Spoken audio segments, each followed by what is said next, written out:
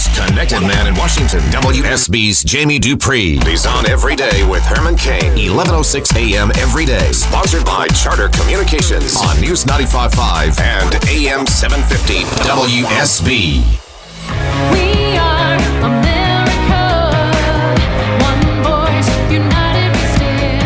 And to all of the naysayers, and to all of those that would like to destroy the future of the greatest country in the world, our message to them is the same as my grandfather's. Them that's going, get on the wagon. Them that ain't, get out of the way. Herman Cain. Solutions for a better America. This is your host, Herman Cain. Thank you for joining us, because we're going to tell you the truth, give you the facts, because we want you to be better informed to help make this a better USA. Breaking news every day with Herman Cain and the most connected man in Washington, Jamie Dupree. Hello, Jamie. Hey, Herman, how you doing, buddy? Dateline WSB. What's happening in Syria? Well, what's going on over there is the Russians are basically, there's several ways to look at what's going on. The Russians are moving in to fill the vacuum really left by the United States. I think a lot of Republicans would argue with the lackluster military effort against the Islamic State. If you missed it today, the Russians, who have been sending forces in recent days, started bombing runs against forces that are opposed to Bashar al-Assad and the Syrian government. The Russians are basically sort of saying to the U.S. here, Herman, you screwed up in Libya, in Iraq, and in other nations in the Middle East by forcing a regime change, and Moscow is not going to force Bashar al-Assad out, instead keep him around. There's history here. The Russians were in Syria back in the Cold War, so in that sense, this is nothing new. And really, I think you can look at it as all part of Vladimir Putin's attempt to act more like a superpower and sort of reestablish the glory of the Soviet Union. I think he's really big into that and making the U.S. The enemy. It certainly raises the stakes for the Russians in terms of, yes, it does. Some will say it makes the U.S. look weak. On the other hand, it also raises the stakes for the Russians in terms of their ownership of this and in terms of their involvement in Syria. And there are a lot of people who believe that the U.S. in a sense was right not to go into Syria, that it's just a big old quagmire that's going to weigh, anybody down. So there is that sort of thought. It could increase retaliation not against the U.S. but against the Russians by Islamic groups, and they've certainly had their own issues with that and with terrorism. Though it also raises the chance of the U.S. and the Russians getting in each other's way militarily there. Yes. We've already had reports that the Russians today bombed some forces that have been backed by the U.S. So this could be some sort of tricky stuff. And, look, it's obvious, and it's been obvious, that Vladimir Putin has no desire for Barack Obama. He just thinks that Barack Obama is useless. You can just tell in the way that Putin conducts himself and acts around the president.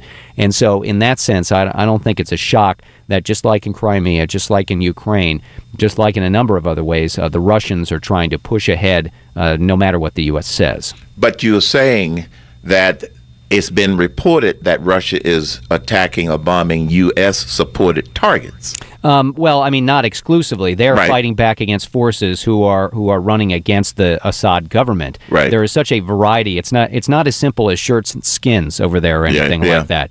There's a whole host of different groups, which makes it very difficult on the battlefield to figure out what in the devil is going on over there. So I would think that, look, if you're going to have airstrikes in Syria by the Russians, you're going to just by happenstance anyway run into groups that might be backed by the United States. Right.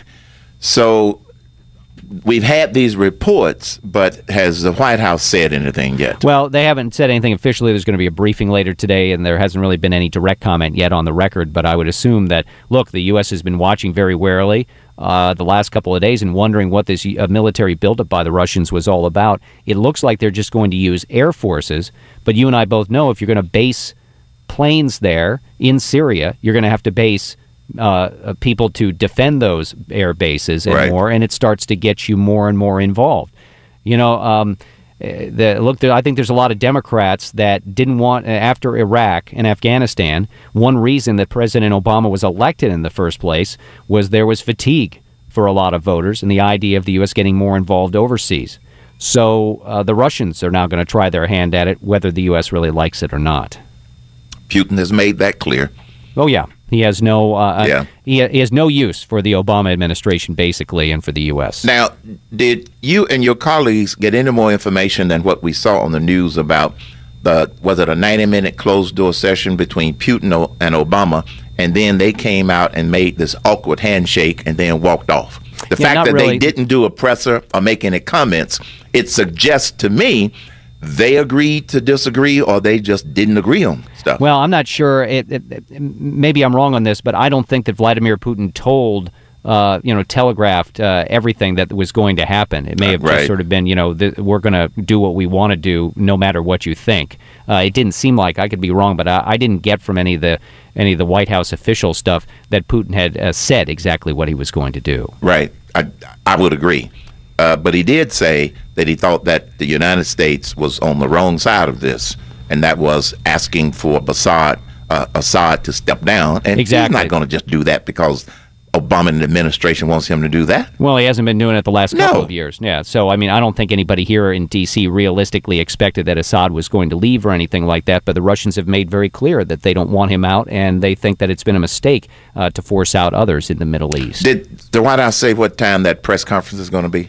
No, there's no press conference Oh, that's set oh. or anything today. There's a regular briefing this afternoon, but nothing with the president at this point. in Oh, time. regular briefing, and that normally takes place at what time? Lunchtime. Okay, and would you suspect this is going to come up? Oh, yeah, no, this will be one of the first issues, absolutely. Very good. So Hillary supports repeal of one part of the Obama health law. Which part? Yeah, she came out yesterday and said that she wants to get rid of what's known as the Cadillac tax, which is an excise tax on more expensive health care plans.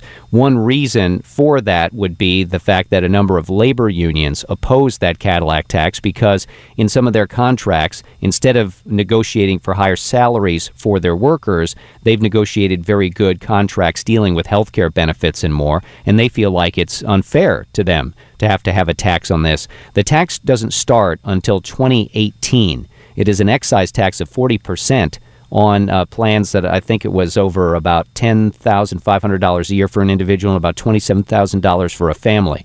And there's a lot of evidence that by the time we get there in 2018, that would sweep up an awful lot of different employer-sponsored health plans. Look, I don't expect any vote or anything on that in the Congress anytime soon, but it is interesting that she wants to tweak that one part of the Obama health law. That's to get unions back on her side because her exactly. numbers have been going down. Okay, we get that. All right. Okay, well, that was the part. Well, she was also critical of the situation in Syria. Well, I think, look, that's sort of part of the dance here for Hillary Clinton is that she has to, in a sense, wrap her arms around the Obama administration when she wants to and when it feels good, and give the Obama administration the Heisman stiff arm and call them out on certain things. And that's what makes it difficult for her when we have any flashpoints like this with Syria, is that she's going to have to find a way to finesse that without aggravating the White House too much, because reporters will love nothing more than to say at the briefing or to the president himself, hey, your policy in Syria, she doesn't like it. What do you think about her being critical of what you've done? Well, she's just running. She's not the president. So, but I know that when people are running for president, things that they say become headlines. And that's no different. Now, there's still no word as to whether or not Joe is going to declare, right? Nothing from Biden at this point in time, no. The Democratic debate coming up on October the 13th, a lot of speculation about the VP and a possible bid, but no, nothing at this point in time. Very good. Now, this House and Senate vote on keeping the government going, is this a continuing resolution? Yeah, the Senate has already approved that just in the last hour. In fact, they voted 78-20 in favor of this plan that would extend the current federal budget until December the 11th, so after Thanksgiving into early December. That still has to be voted on later today in the House. I would assume there'll be a number of Republicans over there who will vote against it simply because it does not have any limits on funding for Planned Parenthood. Yesterday's hearing was a very combative one about Planned Parenthood, but still the polls and I think just the feel in the hallways, the Republicans just don't have the votes at this point in time to shut off that money, but I don't expect this fight to end soon. Nope. And when Cecile Richards went before the committee, she flat out said that they thought that the videos were doctored, but they don't have any proof, do they? That's the thing. We were talking about that in the newsroom yesterday about how they keep saying that they've been doctored, but they've really offered no evidence to support that. So I think they're just going to say it over and over again. And yesterday, I think, was a pretty good example of how dug in both parties are right now on this Planned Parenthood issue, neither side giving an inch. And frankly, I don't sense that Democrats are in any way worried about all the uproar that those videos have created. Sad. You know why? Most people, like you said, most people don't really understand Planned Parenthood. They don't follow this stuff the way we do for purposes of making sure that we report it to people. One other thing that's popped in the last few minutes, Herman, is that Speaker Boehner has just announced that he's going to set the leadership elections for the GOP to replace him in any other offices for a week from tomorrow. So that's going to be Thursday, October the 8th. Okay. So that's sort of the time that I figured that it would be. The one thing I want to note in interviewing a number of more conservative, sort of Tea Party, House Freedom Caucus type guys in the House of Representatives, they're still just sort of, they don't really, there's no candidate that's exciting them. Majority Leader Kevin McCarthy doesn't really light them on fire. Dan Webster of Florida doesn't light them on fire. Nobody for the Majority Leader seat lights them on fire. And I think, they got what they wanted. They wanted Boehner out, but they haven't been able to use that as a springboard to sort of foster even more change. And of course, as we've talked about, nobody from their ranks has stepped up either to try to get elected to any of these positions. Yesterday when we were on the air, the name of Trey Gowdy had been floated by a number of people, but he shot that down by the afternoon. And I think there's just this lingering dissatisfaction amongst more conservative Republicans that they just don't have the candidates out there that really would excite them for the GOP leadership. Well, that's not their only problem. They have to do something to excite the supporters, the conservatives and the Republicans out there. So even whoever they get, they're going to have to do something to excite the base and excite the people that have been that put them in power. Yeah, they now have control. Right. They haven't been able to rally around anyone, which does seem odd when you think about their main goal for the last couple of years has been to get Boehner out, but they've never really come up with a plan on how best to do it and then replace him with someone. Sort of like the Obama health law.